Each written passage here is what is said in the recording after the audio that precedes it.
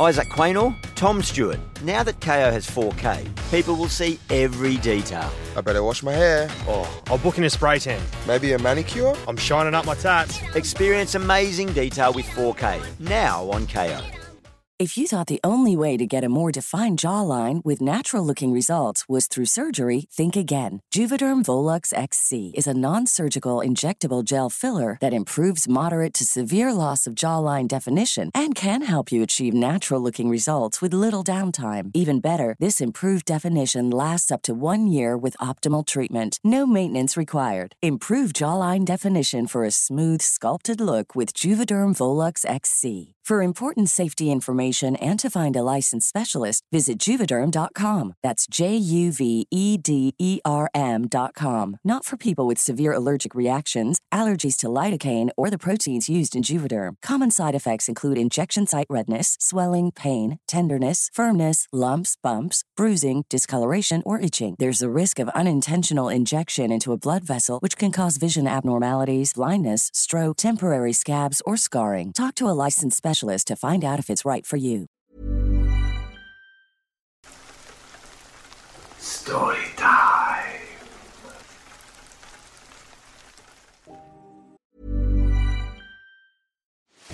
Are you ready to enhance your future in tech? Then it's time to make your move to the UK, the nation that has more tech unicorns than France, Germany, and Sweden combined. The nation that was third in the world to have a $1 trillion tech sector valuation. The nation where great talent comes together. Visit gov.uk/great talent to see how you can work, live, and move to the UK. Isaac Quaynor, Tom Stewart. Now that KO has 4K, people will see every detail. I better wash my hair. Oh, I'll book in a spray tan. Maybe a manicure? I'm shining up my tats. Experience amazing detail with 4K, now on KO. If you thought the only way to get a more defined jawline with natural-looking results was through surgery, think again. Juvederm Volux XC is a non-surgical injectable gel filler that improves moderate to severe loss of jawline definition and can help you achieve natural-looking results with little downtime. Even better, this improved definition lasts up to 1 year with optimal treatment. No maintenance required. Improve jawline definition for a smooth, sculpted look with Juvederm Volux XC. For important safety information and to find a licensed specialist, visit Juvederm.com. That's Juvederm.com. Not for people with severe allergic reactions, allergies to lidocaine, or the proteins used in Juvederm. Common side effects include injection site redness, swelling, pain, tenderness, firmness, lumps, bumps, bruising, discoloration, or itching. There's a risk of unintentional injection into a blood vessel, which can cause vision abnormalities, blindness, stroke, temporary scabs, or scarring. Talk to a licensed specialist to find out if it's right for you. Last weekend, the adventure club from the small, private university I attend in Southern California decided it would be enjoyable to go on a night hike at Mount Baldy. For those of you who don't know, Mount Baldy is about an hour east of Los Angeles, and is pretty much in the middle of nowhere. It is a beautiful mountain for hiking, and attracts a good amount of outdoorsy folk. However, it is in no way a beginner's hike. It is difficult, and you have to be in at least somewhat decent physical condition to tackle it. Anyways, on Friday, we all met at one of the university parking lots around 6:30, and arrived at the mountain around 8. About 50 people went all together, which they said was the largest group they've ever had attend an event. This was also my first trip with this club, and I had only signed up about a month prior. We drove through a small town that sat at the base of the mountain, which I thought seemed very cool. It had a lot of small bars, restaurants, and hotels, and had a very rustic, lodgy feel to it.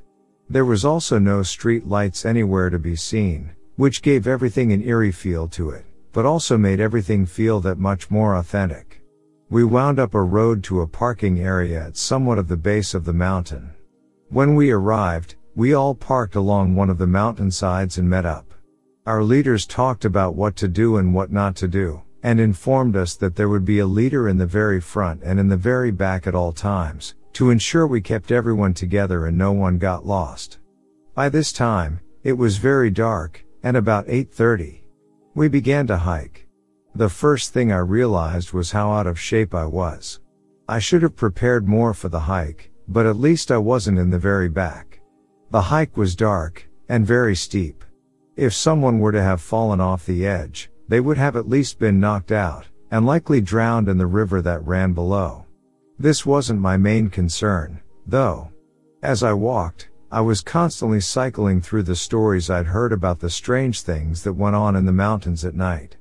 People disappearing, strange creatures, unexplainable noises, etc. Needless to say, I was making a point of staying extra alert.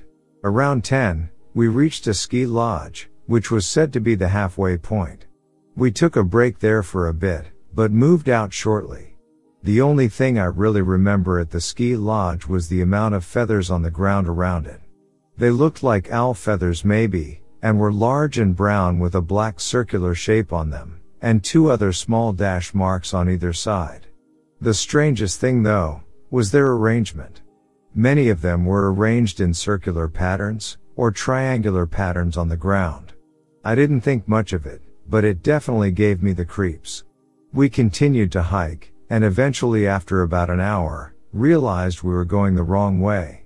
At this point, it was almost midnight, and the guides decided it best to head back down the mountain, considering that if we altered our path in order to make it to the summit, we would not reach it until around 2 a.m. I was personally fine with the decision of heading back down, as I was tired and extremely hungry. Then they made another announcement, telling us that before we went back down, they were going to let us stargaze and then tell one scary story just for fun. I was up that, and thought it would be a nice break. We all took our packs off and sat, listening to the guide. He began to speak about a hike he had been on previously to a mountain similar to this, and how there were strange noises and footprints of Bigfoot or something, but that's all I heard. My attention shifted instead to something that made my stomach churn and my heart skip a beat. I sat on the outside edge of the circle of hikers, and I looked off to my right while the rest focused their attention on the guide's story. There was no light except for the moon, but my eyes had adjusted at this point. As I stared off to my right, I found myself staring at a large pine tree. It took me a moment to realize, but toward 2/3 of the way up the tree, there appeared to be the shape of a man? Animal? I don't know, but something was there that was not part of the tree. I stared at it for a long while, and it appeared to sway in the wind with the tree. Then, suddenly, it climbed down, looking almost ape-like when it did so. I froze. I could not tell if what I had seen was my eyes playing tricks in the moonlight or if it had truly been something. I decided not to say anything to anyone, as this was my first trip and I didn't want to sound like an inexperienced idiot.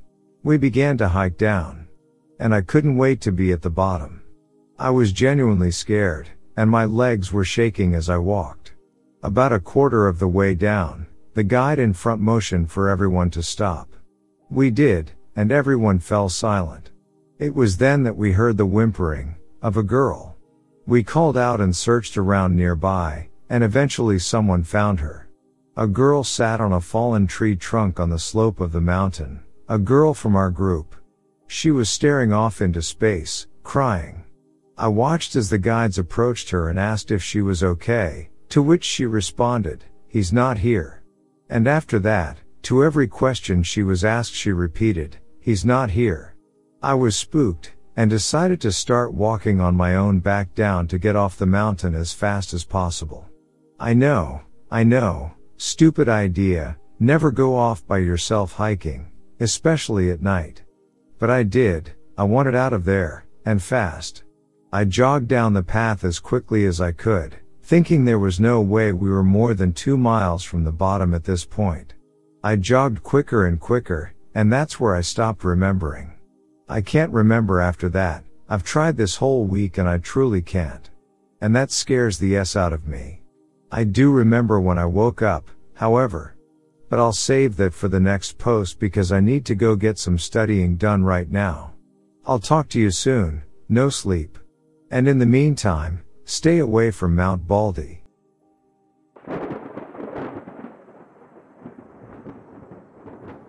4 of us guys decided to hike up the mountain for an adventure, so to speak, and reach the summit to set up camp for the night.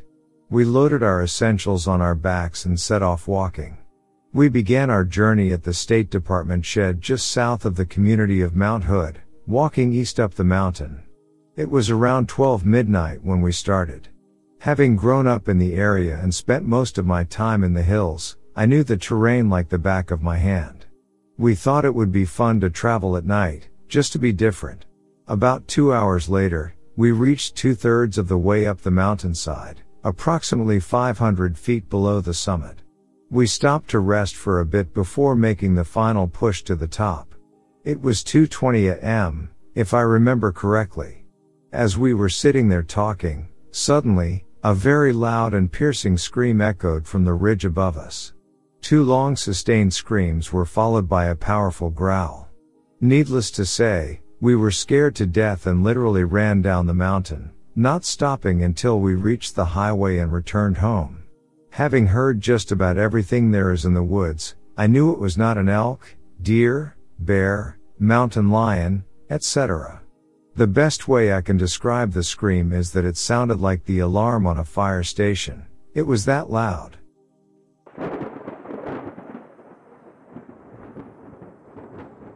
In June or July of 1982, I found myself in a bar in Yoncalla, Oregon, when I overheard a story of a Bigfoot sighting in the nearby mountains. Intrigued, I decided to investigate with my friend Dave. We headed to Green Mountain, 1,385 feet, east of Drain. Choosing the right fork, we ascended a very steep hill, entering dense timber in the watershed. The night was illuminated by a full moon, and it was around 12:30 when we heard a scream emanating from the woods, prompting us to halt and investigate. Armed with flashlights, we hiked up a trail for several miles. Along the way, we stumbled upon several whitish piles of manure, approximately 30 within a 15-foot area. The droppings were about 3 inches around and contained maple leaves. Intrigued but cautious, we continued, only to hear something in the deep brush of a canyon shaking trees and stomping on the ground. Suddenly, whatever it was charged up the hill, snorting and screaming. Fearing for our safety, we sprinted back up the trail to our car and hastily departed. In an attempt to scare off the creature, I fired my .22 into the air. To our shock, all hell broke loose as what seemed to be a family of 6 to 8 creatures started ascending the hill. The night became a chaotic blur as we retreated from the mysterious and unsettling encounter.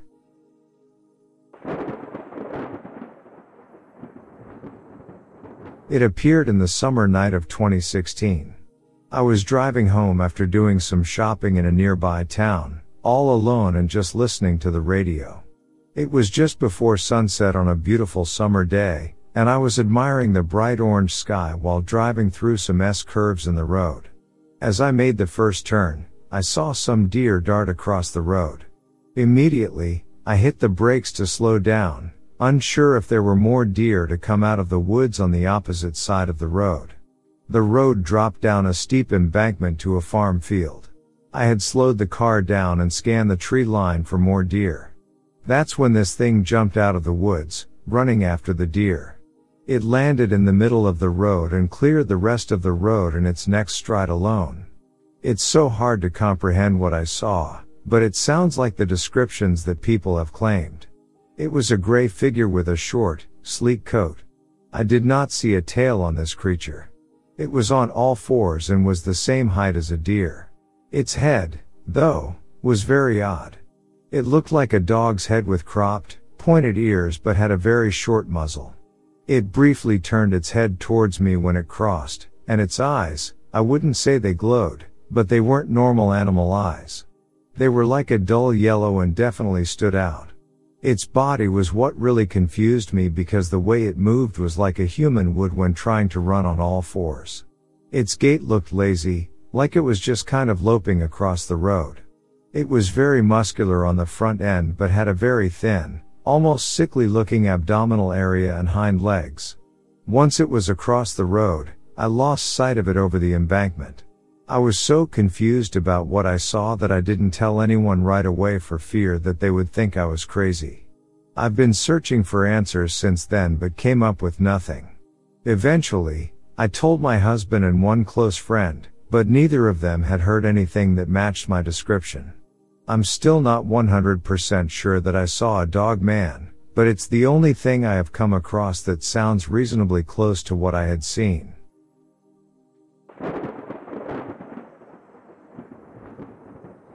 In September 1982, I found myself on the hilly slope of a forest road, 5 miles west of Klamath Falls, Oregon. The air was crisp, and the promise of autumn lingered around. My wife and I had decided to take a leisurely walk in the Twin Lakes area, just west of the highway. Little did we know that our evening would take an unexpected turn. As we strolled through the peaceful woods, the sun began its descent, casting long shadows through the trees. The warm hues of the fading daylight painted the landscape with a serene beauty. Suddenly, something caught my eye, a mysterious silhouette moving gracefully through the trees. My heart skipped a beat, and the hair on the back of my neck stood straight up. I instinctively tightened my grip on my wife's hand. The figure, about 6 feet tall, navigated the wooded terrain with an eerie grace. The setting sun played tricks with the shadows, casting an enigmatic aura around the mysterious visitor. We stood there, silent observers in the fading light, captivated by the presence of something beyond our understanding. The rustling leaves and distant whispers of the forest created a surreal atmosphere. As the silhouette continued its silent journey through the trees, I couldn't shake the feeling that we were in the presence of something otherworldly. Eventually, the figure disappeared into the gathering darkness, leaving us with a sense of awe and wonder. The experience lingered in the air as we made our way back, the memories of that September evening etched into our minds. It was a moment when the ordinary transformed into the extraordinary, reminding us that sometimes, the mysteries of the forest are best left untouched.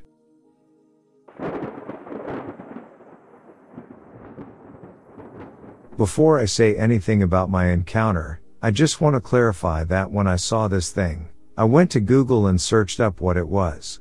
I came across this website and found that another person in Jackson County had had an encounter with something like this, so I know I'm not crazy. I'd been studying wolves and their behavior for about 3 years before I had this encounter, and I know that considering Jackson County is about 656 square miles with a population of 674,158 and it being practically infested with wildlife such as deer, livestock, and predators such as coyotes and foxes, it wouldn't be likely for a large predator such as a wolf to be lurking in the sparse woodland. The average wolf territory is 13 to 2,400 mi squared, and it'd be easy for such a huge creature to live just in Jackson County alone. This may even be the very same dog-wolf-man thing that the other person saw.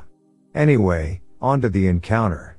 I was just chilling on the laptop in the living room, watching people blow stuff up, when I felt like I had to go to the bathroom. I set the laptop down and put my headphones on the keyboard and got out of the chair. Let me clarify, I'm not a bloody psychic or a medium or anything, but I have a sort of sixth sense where I can tell if something is watching me, and I knew something was. We have a huge window on the wall just above the couch, and it was a particularly cold night, so the windows caught things like breath fairly well. I turned to the window, thinking that whatever it was watching me from there, and I knew I'd see it if it was. We have motion sensing floodlights, and it'd have to be either standing on something or tall as the devil himself in order to see into the window of our trailer. It was around 6 to 8 feet off the ground, with the top of it being about 11 feet. I looked over to the window, and the only thing I could see was that the floodlights were on and something seemed to duck under the window, like a kid playing hide and seek. I didn't think anything of it, considering our neighbors were a sort of druggies and alcoholics and often came to look in our windows, and every opening to the house was locked, so I had nothing to worry about. I went to the bathroom, and when I finished I washed my hands and went back to the laptop. I noticed that the floodlights went out, so whatever it was gone. Not thinking anything else of it, I went back to watching people blow stuff up. I should mention also that my eyes are sharp enough to spot a bird about 50 feet away in a tree, so it's no surprise that when the floodlights came back on I noticed immediately. I glanced up from the screen, expecting a drunken or high idiot to be looking in with a stupid expression on his face, but I was frozen by what I saw. It was a huge wolf that was looking at me with dirty ambery yellow eyes. Its ears looked like they were torn or cropped or something, and the face looked sort of human-like. Not really a full human face, but more like the jawline looked very masculine and human compared to the rest of its face. Its lips were curled back and it seemed as if it were snarling, though I couldn't hear it if it was, and its breath caught on the cold glass. It was so tall that the top of its head was halfway up the window, and if I had to guess how wide it was I'd probably say maybe the width of my shoulders. I knew that whatever it was, it most likely had wolfish instincts, so I did the only thing I knew to do, which was avoid eye contact and make yourself look as small as you could whilst having your throat and underside showing. This is a very common submissive position, and although I was scared out of my mind, I knew that holding eye contact would make me seem like a challenger and running would make me seem like prey. When I did the submissive position it must have worked for it to leave me alone because it just hit the window, which made the entire trailer shake, and it went away. I hadn't heard or seen anything else like it since, although I do hear the odd howl coming from the back roads. God help the poor idiot that decides to try and hunt this thing down. I can tell you know that whatever it was not friendly because if it were, it wouldn't have slammed my window as hard as it had. And it would not have been growling like I'd taken its food. Although it practically did assault my window, I could understand why it was upset. I was on its territory, after all, an intruder and possibly a threat to its existence and its prey. It's really just best to stay out of its way and respect it. After all, it is one of God's many strange creatures in the world.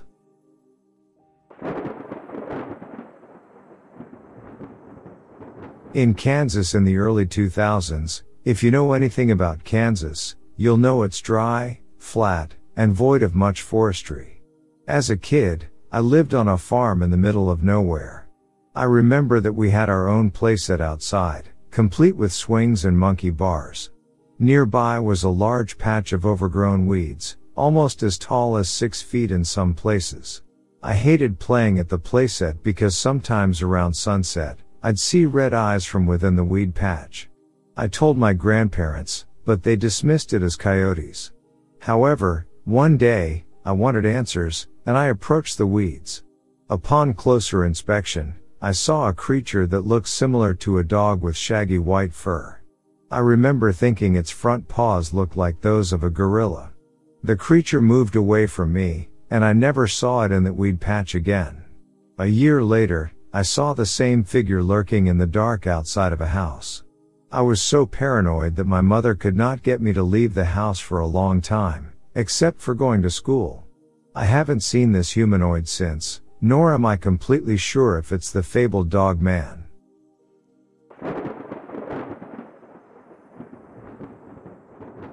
This is a story told to me by a good friend that I go to church with. I know 100% that this is a true story. I'll do my best to tell it best I can, but as you read it, it will become clear why some of the facts are hard to find and get to. I have spoken to my friend a few times about this at great length and the event is totally amazing, to say the least. This took place in the late 1980s in and around the Hutch and Colmar area of Bell County, Kentucky. This area has had many Bigfoot encounters or stories over the last 50 years. Well, as the story goes, several teenage boys were doing their normal thing around here, teaming up and going four-wheeler riding on the old strip mine roads and logging roads. This is a normal thing around here and a fun thing to do on weekends. Some of the four-wheelers had 2 boys per four-wheeler in total. There were around 5 to 8 people in this riding party, maybe a few more or less. Well, as they are going up one of the strip mine roads, they see what they at first think is a big stump on a ridge, but as they get closer the stump is moving. The road they were on went towards this big thing. As they got closer it started coming toward them, And of course they hit the gas on the four-wheelers and tried to hurry past the massive creature. At this point, the Bigfoot really starts chasing the four-wheelers.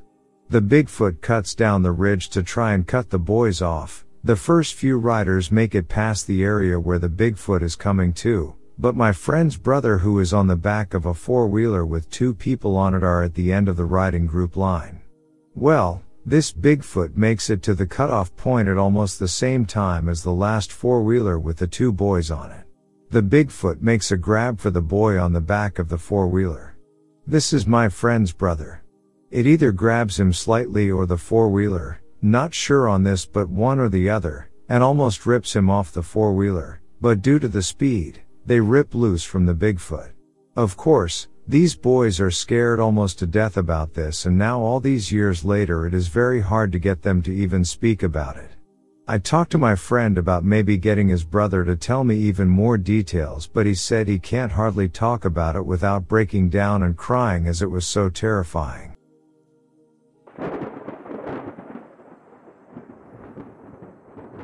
My brother and I were waiting for our bus at our usual corner stop.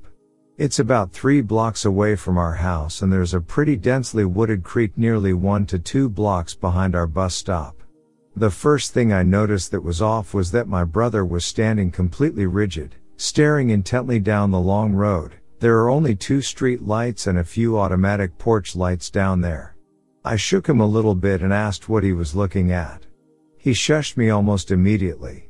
Then, out of the corner of my eye, I saw a large, black shape darting on 2 legs across the street, to the line of houses on the other side, before disappearing. Thankfully, our bus arrived soon afterward, so we got out of there.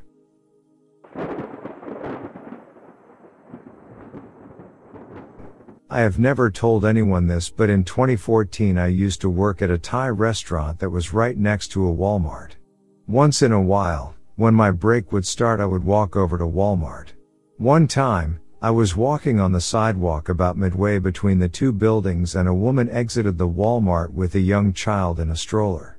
As I walked past them, I looked at the child and it looked over at me, and I'm not joking when I say this. The child's face turned grayish or green, expanded somewhat on the sides, and stretched out a bit in the front. Its eyes turned black. It glared at me and stuck its tongue out at me. This only lasted a couple seconds. Its face and eyes immediately went back to normal, and it looked away like nothing had happened. I instantly knew that it was mocking me and did it deliberately so that I would see it. There was no one else on the sidewalk. It happened very fast, but I remember it very clearly and think about it every once in a while, even though it happened 9 years ago. When it initially happened, I thought the child's face was shifting because it was about to throw up. But then, when it stuck its tongue out, I realized that I had just witnessed it shift on purpose. I know what I saw and even remember knowing exactly what I was seeing as it was happening. I instantly knew that this thing had done so intentionally and it was not some mistake. I have never been able to get the image out of my head. The best reference I can give is from the movie The Devil's Advocate. There is a scene where the women are trying on clothes in a store, and as the one woman pulls her dress over her head to try it on, her face morphs into a demonic shape for a couple seconds as she looks at the other woman. That is exactly what happened to me, except it sort of looked reptilian or demonic at the same time.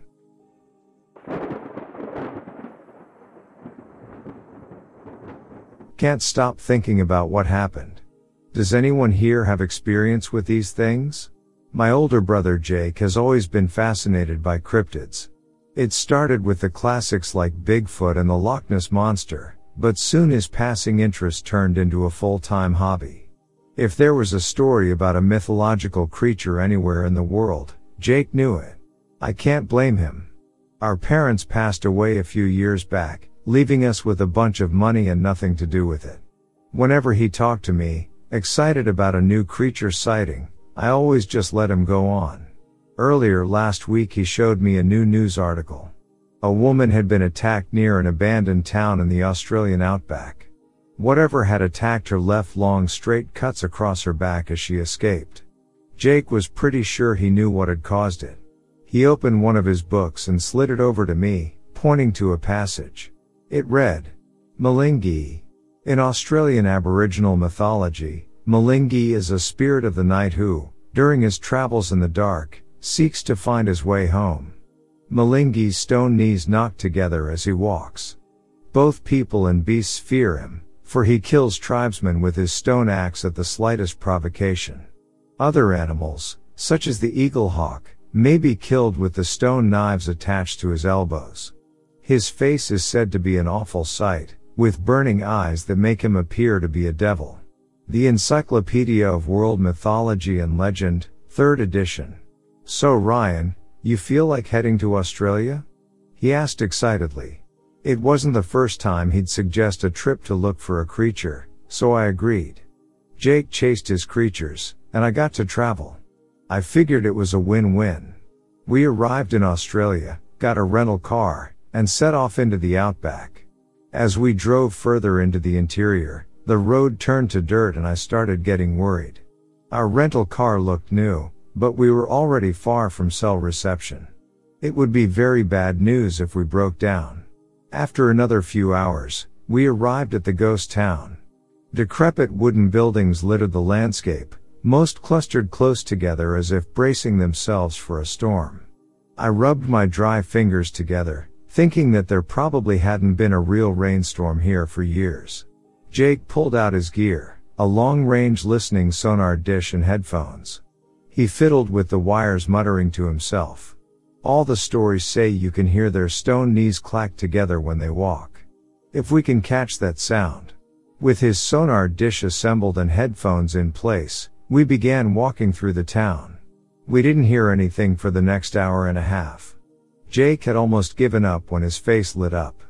Come on, he shouted, taking off between two abandoned houses. I chased after him, my mind more on rusted nails than angry Aboriginal spirits. But then I heard it too. A soft clacking sound. I turned a corner to see Jake staring up at a piece of metal swaying from a rope in the wind. It swung and hit the side of a pole, making a distinctive clack. Let's get out of here, he said, disappointment coloring his tone.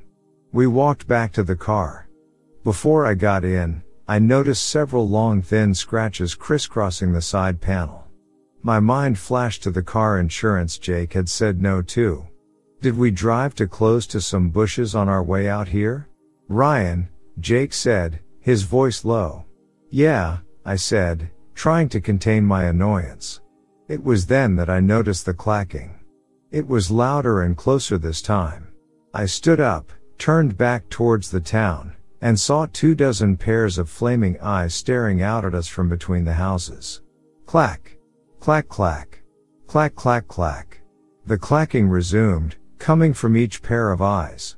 They were getting closer.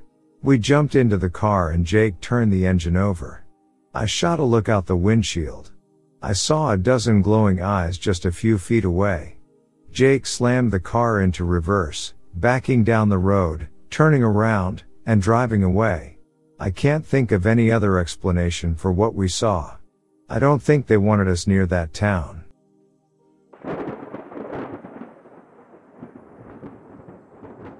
This took place in the state game land 110 in Berks County, Pennsylvania in early February of 1991.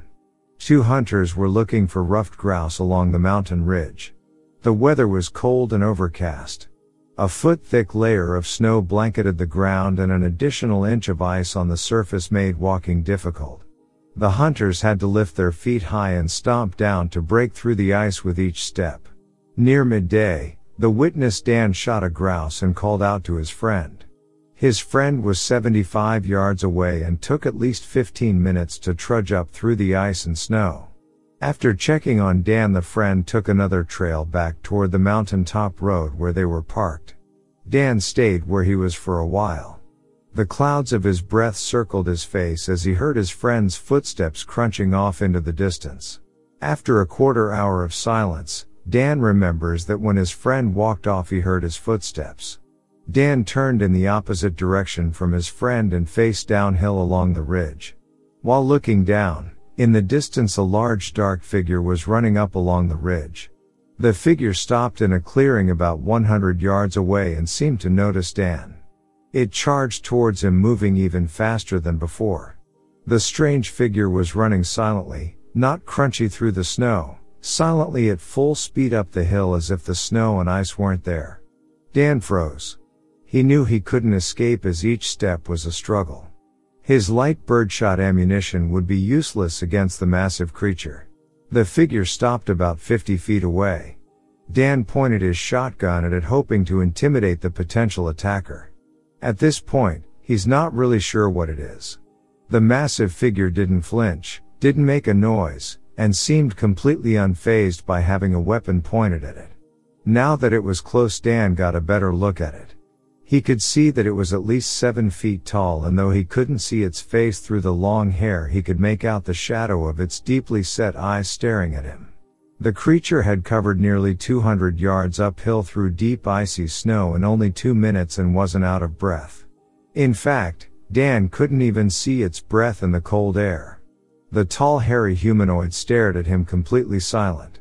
Dan calmed down, and as he realized the figure wouldn't attack, maybe the creature was sizing him up. After a minute or so, it calmly turned back and descended the slope in the direction it had come. The huge beast Head over to Hulu this March, where our new shows and movies will keep you streaming all month long. Catch the award-winning movie Poor Things, starring Emma Stone, Mark Ruffalo, and Willem Dafoe. Check out the new documentary, Freaknik, The Wildest Party Never Told, about the iconic Atlanta Street Party. And don't miss FX's Shogun, a reimagining of the epic tale, starring Anna Sawai. So, what are you waiting for? Go stream something new on Hulu.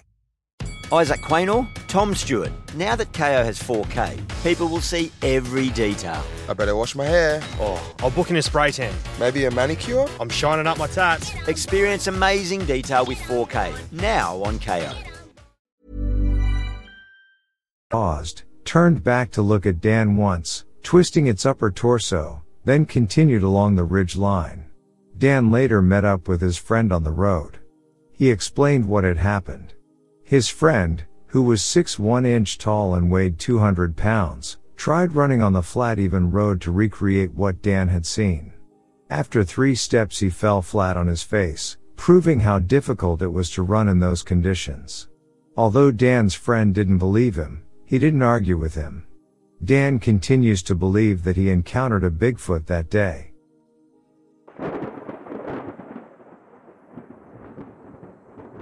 I was driving home from doing some shopping in a nearby town and was all alone, just driving and listening to the radio. It was just before sunset on a beautiful summer day. I was admiring the sky because it was such a bright orange. While driving through some S-curves in the road, I made the first turn and saw some deer dart across the road. Immediately I hit the brakes to slow down, not knowing if there were more to come out of the woods. On the opposite side of the road, it drops down a steep embankment to a farm field. I had slowed the car down and scanned the tree line for more deer. That's when this thing jumped out of the woods running after the deer. He landed in the middle of the road and cleared the rest of the road in his next stride. It's so hard to comprehend what I saw, but it sounds like the descriptions that people have claimed on here. It was a gray figure with a short, sleek coat.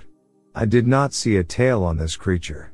It was on all fours and was the same height as the deer. His head was very odd. It looked like a dog head with cropped pointed ears but had a very short muzzle. He briefly turned his head towards me when he crossed, and his eyes, I wouldn't say they glowed, but they weren't normal animal eyes. They were like dull yellow. And they definitely stood out. His body was what really confused me, because the way it moved was like a human would move when trying to run on all fours. Its gait looked lazy. Like he was just kinda loping across the road. It was very muscular on the front end but had a very thin, almost sickly looking abdominal area and hind legs. Once he was across the road, I lost sight of him over the embankment. I was so confused as to what I saw that I didn't tell anyone right away for fear that they would think I was crazy. I have been searching for answers since then but came up with nothing. I eventually told my husband and one close friend, but neither of them had heard of anything that matched my description. I'm still not 100% sure that I saw a dog man, but it is the only thing I have come across that sounds reasonably close to what I saw.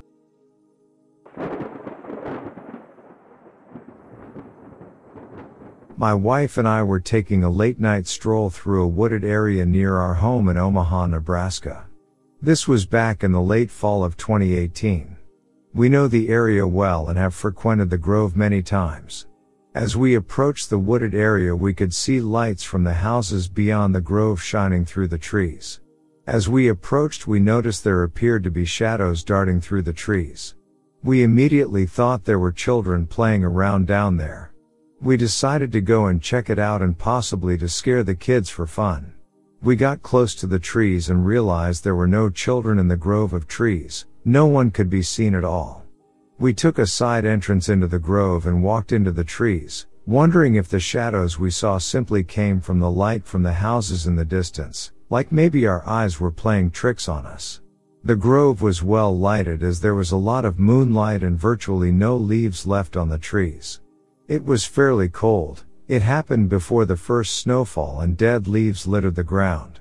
As we walked holding hands into the grove, we abruptly heard a footfall in the leaves. At that time, the unknown entity crossed our path.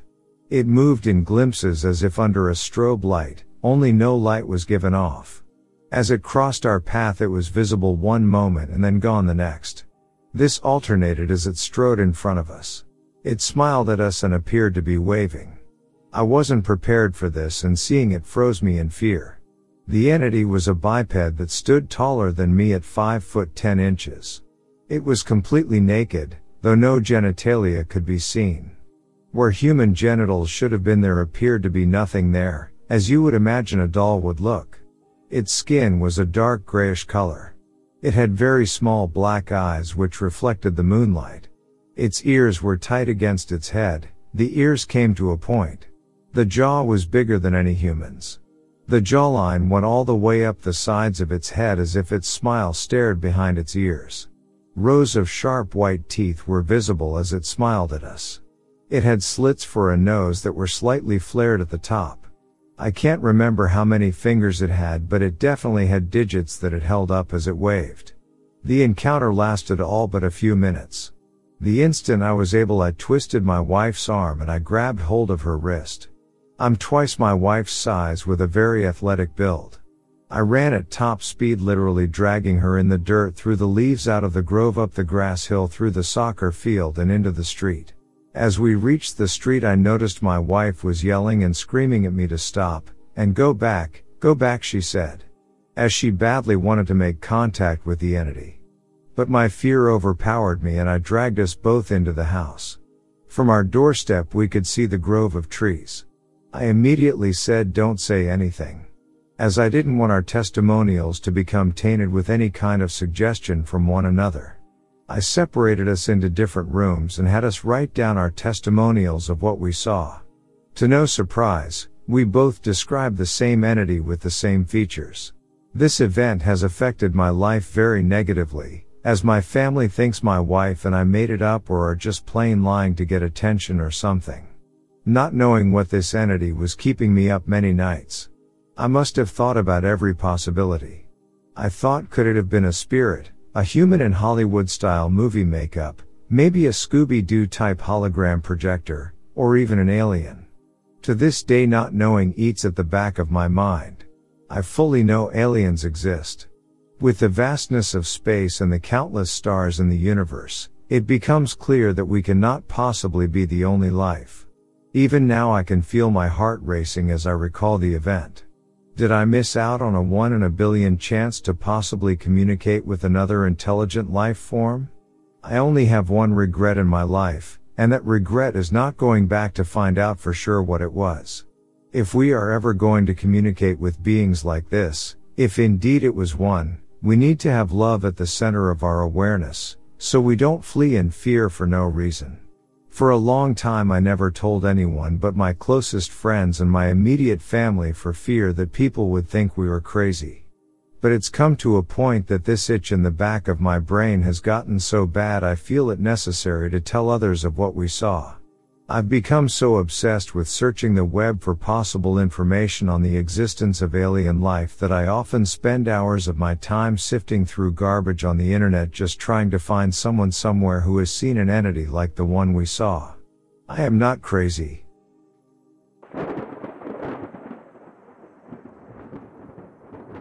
I am a former state-certified law enforcement officer and academy trained in Tennessee, and without question this creature is the real thing. I ceased driving at night and ceased going out into the woods.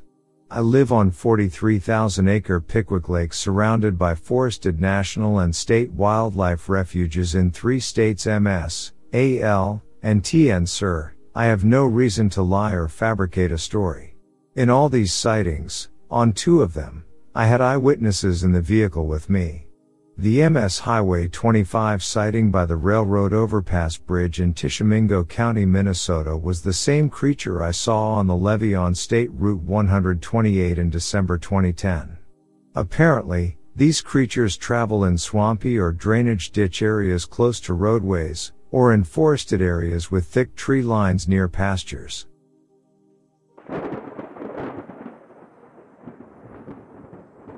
In the summer of 1991, I was driving between Forest, Mississippi, and Harper Valley on State Route 35, between 9 to 10 p.m. A wild-eyed creature, which the witness labeled as a like android, between the height of 7 to 8 feet tall on 4 legs passed in front of my vehicle. I was driving a 1987 Honda Accord 4-door and my height was 6 foot 4 inches weighing 295. At the time of the sighting, I was an employee of the Mississippi Department of Wildlife, Fisheries, and Parks Division of Parks and Recreation, stationed at Golden Memorial State Park in Leake and Scott County on Highway 492 as Assistant Park Manager. After my departure, I relocated to Hardin County, Tennessee to 195 Goodman Street East XT Savannah, TN 38372 from 392-206. And after my divorce relocated to 295 Windy Pines Lane in Counts, TN 38326, 2206 to the present date. I again saw this creature in 1995 on MS State Route 25 between Elk Landing and Goat Island Road.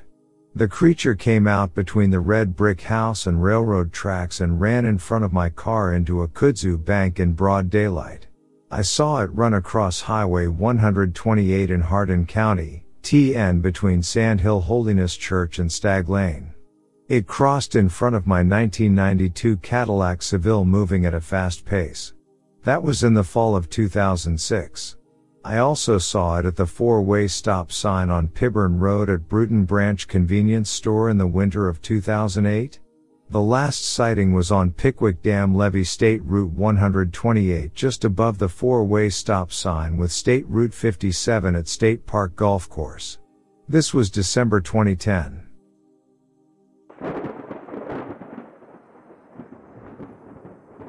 In January of 1978, I was stationed at McGuire AFB, New Jersey.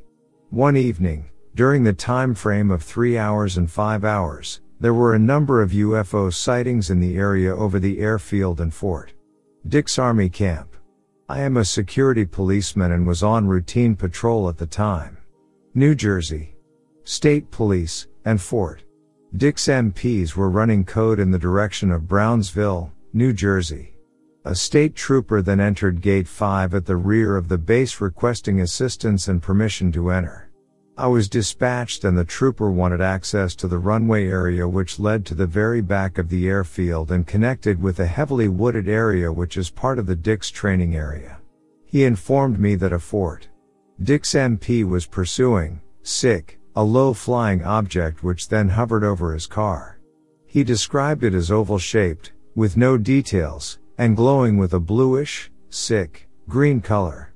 His radio transmission was cut off. At that time in front of his police car, appeared a thing, about 4 feet tall, grayish, brown, fat head, long arms, and slender body. The MP panicked and fired 5 rounds from his 45 calories into the thing, and 1 round into the object above. The object then fled straight up and joined with 11 others high in the sky. This we all saw but didn't know the details at the time. Anyway, the thing ran into the woods towards our fence line and they wanted to look for it. By this time several patrols were involved. We found the body of the thing near the runway. It had apparently climbed the fence and died while running. It was all of a sudden hush-hush and no one was allowed near the area. We roped off the area and AFOSI came out and took over. That was the last I saw of it. There was a bad stench coming from it too. Like ammonia smelling, but it wasn't consent, sick, in the air. That day, a team from Wright-Patterson AFB came in a C-141 and went to the area. They crated it in a wooden box, sprayed something over it, and then put it into a bigger metal container. They loaded it in the plane and took off. That was it, nothing more was said, no report made, and we were all told not to have anything to say about it or we would be court-martialed. Morse, in subsequent conversations, revealed that 2 days after the incident he and others on duty at the scene were summoned to Wright-Patterson AFB for interrogation, and each was transferred promptly to a separate base overseas.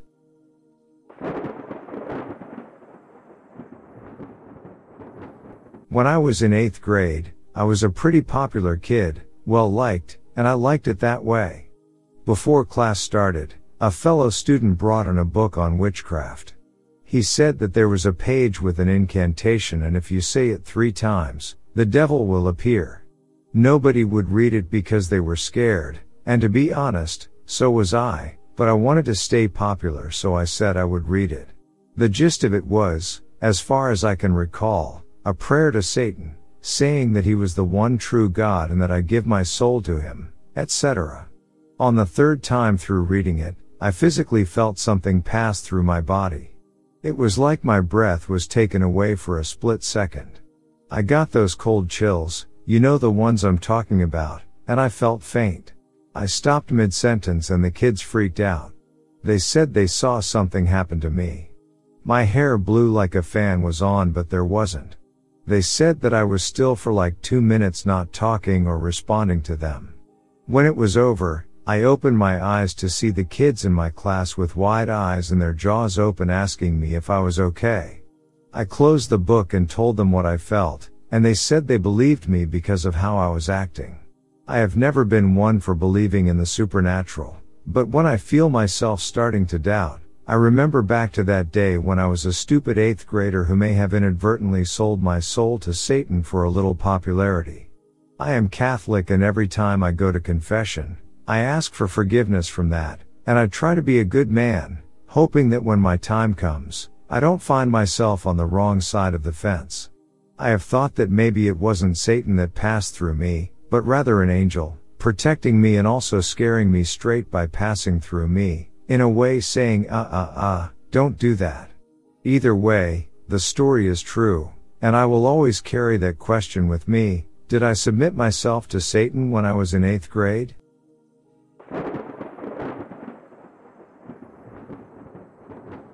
Little bit of backstory myself, male 31, and my girlfriend, female 26, recently, 6 months ago, moved into a block of flats next to a busy train line and on the site of an old granary. In our first couple of days of living here, my girlfriend was doing the dishes and she felt a tap on her shoulder, turned around expecting it to be me and no one was there. At the same time I was coming out of our main bathroom, I saw what looked like a foot retreating into the bedroom, which I followed into the room, and then the ensuite calling for her to then call back from the kitchen. We have then had a lot of interesting what can only be described as interactions with what we assume is a spirit. We have a TV and surround sound in the living room that the sound bypasses the speakers in the TV to the surround sound, which has to be manually turned on. Late one night a couple of months ago I woke up to a glow down the hallway and sound. I went through to find the TV and surround sound turned on with normal TV playing, which we never use, so we couldn't have left this on, and the sound turns off after a few minutes of no active sound. We also bought an Xbox 360 when we moved in, which was working fine for the first 4 months, A couple of months ago, every so often this would randomly turn on and the disc tray would open and it would stay on until one of us manually turned it off. While I was at work and my girlfriend was at home 3 weeks ago, it happened again and she thought she would ask out loud if it was our ghost friend, and it put the disc tray in and out. We since then have had this happen more frequently and it started responding through the disc tray. When I asked if it died here, it turned off the console. Now when it seems to have enough of our conversations, it turns the console off. This morning it woke me up turning the Xbox on again and has done it a few times today whenever I have been in the room. My girlfriend and myself went for a shower and she had no marks on her. We came out, had sex, and once we finished the Xbox turned on again and kept doing the disc tray thing until we went though. I asked it if it liked me and it responded, and when I asked if it wanted us to go back through to the bedroom, it turned the console off again. We got back through to the bedroom and we noticed some red scratches on my girlfriend's lower stomach area. We have had a few early pretest signs recently that she may be pregnant, and it feels a bit off that these scratches have turned up. Does this sound like we have a ghost? Should we be worried? Do we just try and be friends with it?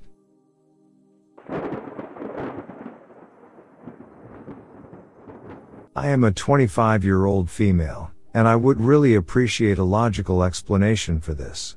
For the past 4 mornings, I've woken up only to find blood specks in my bathroom sink. I notice this before I go to brush my teeth first thing. The previous 3 nights, I've chalked it up to something I spilled or maybe a cut I have. However, today, I hadn't used the sink whatsoever and found 3 spots of partially dried blood. The blood is not mixed with anything, toothpaste or other fluids. I've checked the ceiling, my tap, and my cabinet for any drips. This included checking each product I own, and I have none that are this color. And sorry to add, I am not experiencing that time of the month. I live in a shared house with 6 girls. However, I have my own room and bathroom, which are locked at all times. I've spoken to them, and they are just as confused as I am. I am heavily medicated to sleep each night as I suffer from insomnia, but I have never been known to sleepwalk. I can't understand how I could get drops of blood into the sink with no visible marks on me, or no blood on the sheets or my hands. Lastly, my biggest fear is insects. I am open to the fact that it could be insects, but I don't own any pets. To partially rule out fleas, keep my area clean and dry, and have no other symptoms of insects in my room, let alone blood-sucking ones. Sorry for the long post. Please let me know what you think. I'm a little scared to sleep tonight if it's insects, lol.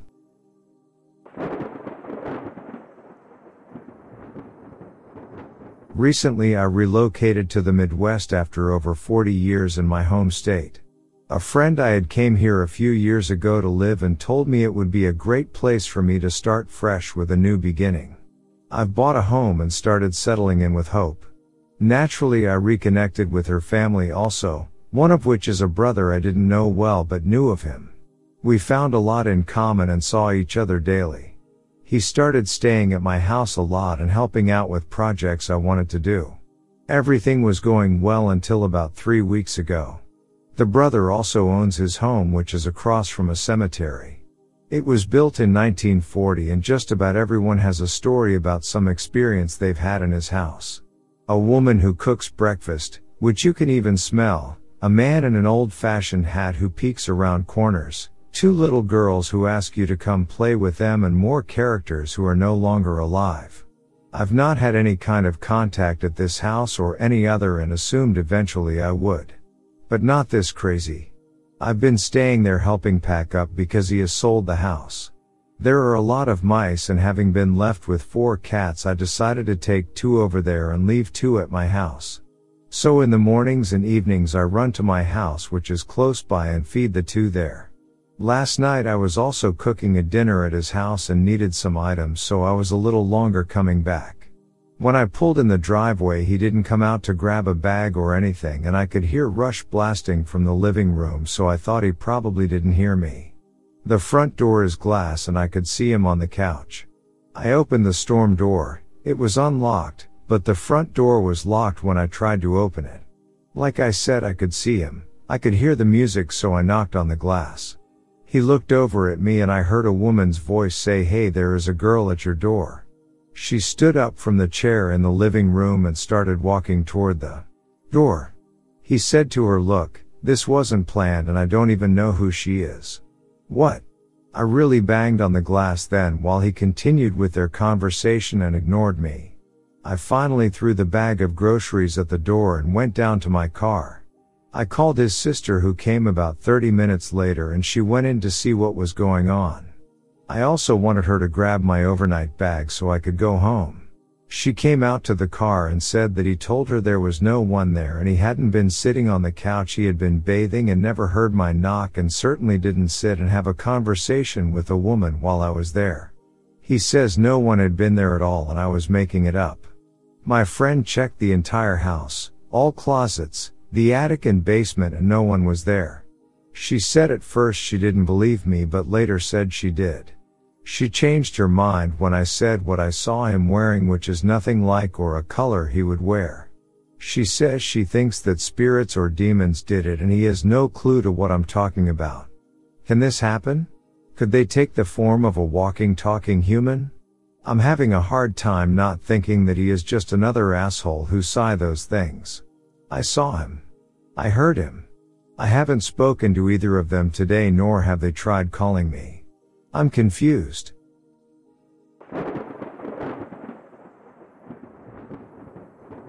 I was driving down Route 11 on February 16, 1996. It was very cold, probably below zero, when a bunch of white doves flew up from the road. I have never seen white doves in this area. That night at 2:23, I received the worst phone call in my life. My father suffered a massive heart attack and died at home. Fast forward 6 years driving to work in July out in the middle of nowhere, South Carolina. I had a flock of white doves fly up. That day, I got a phone call. My precious grandmother died. I was just wondering.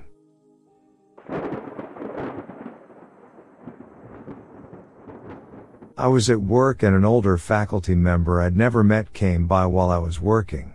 She started talking to me about how she wished she'd gone into my specific profession because she would have been happier with her life.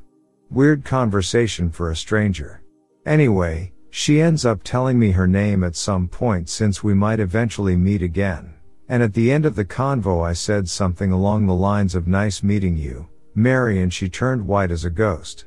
Told me that Mary was her mother's name who'd recently passed, and that her own name wasn't even close to that. Started with a different letter and everything. Maybe half of it was her mother talking to me about her regrets in life? I still don't know how to process that whole thing.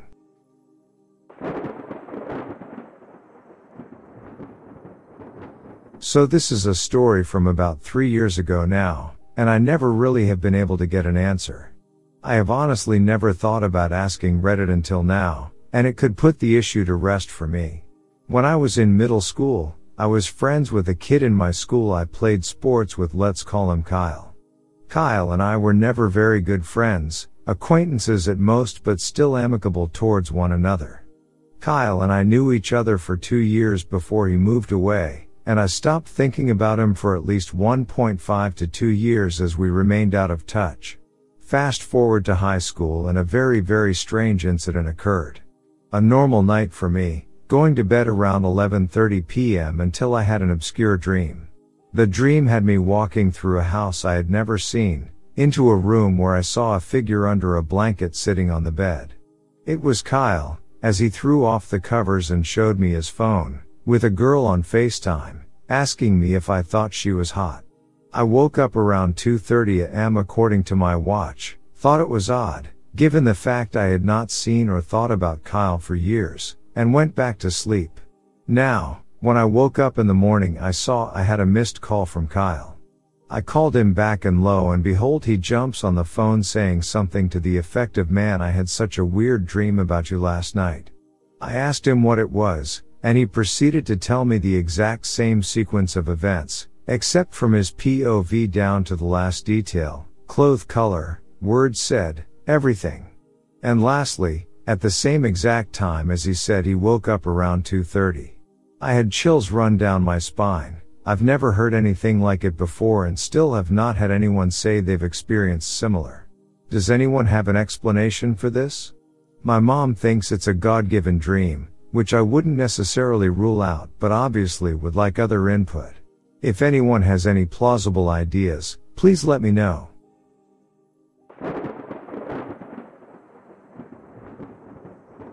Bit of a backstory.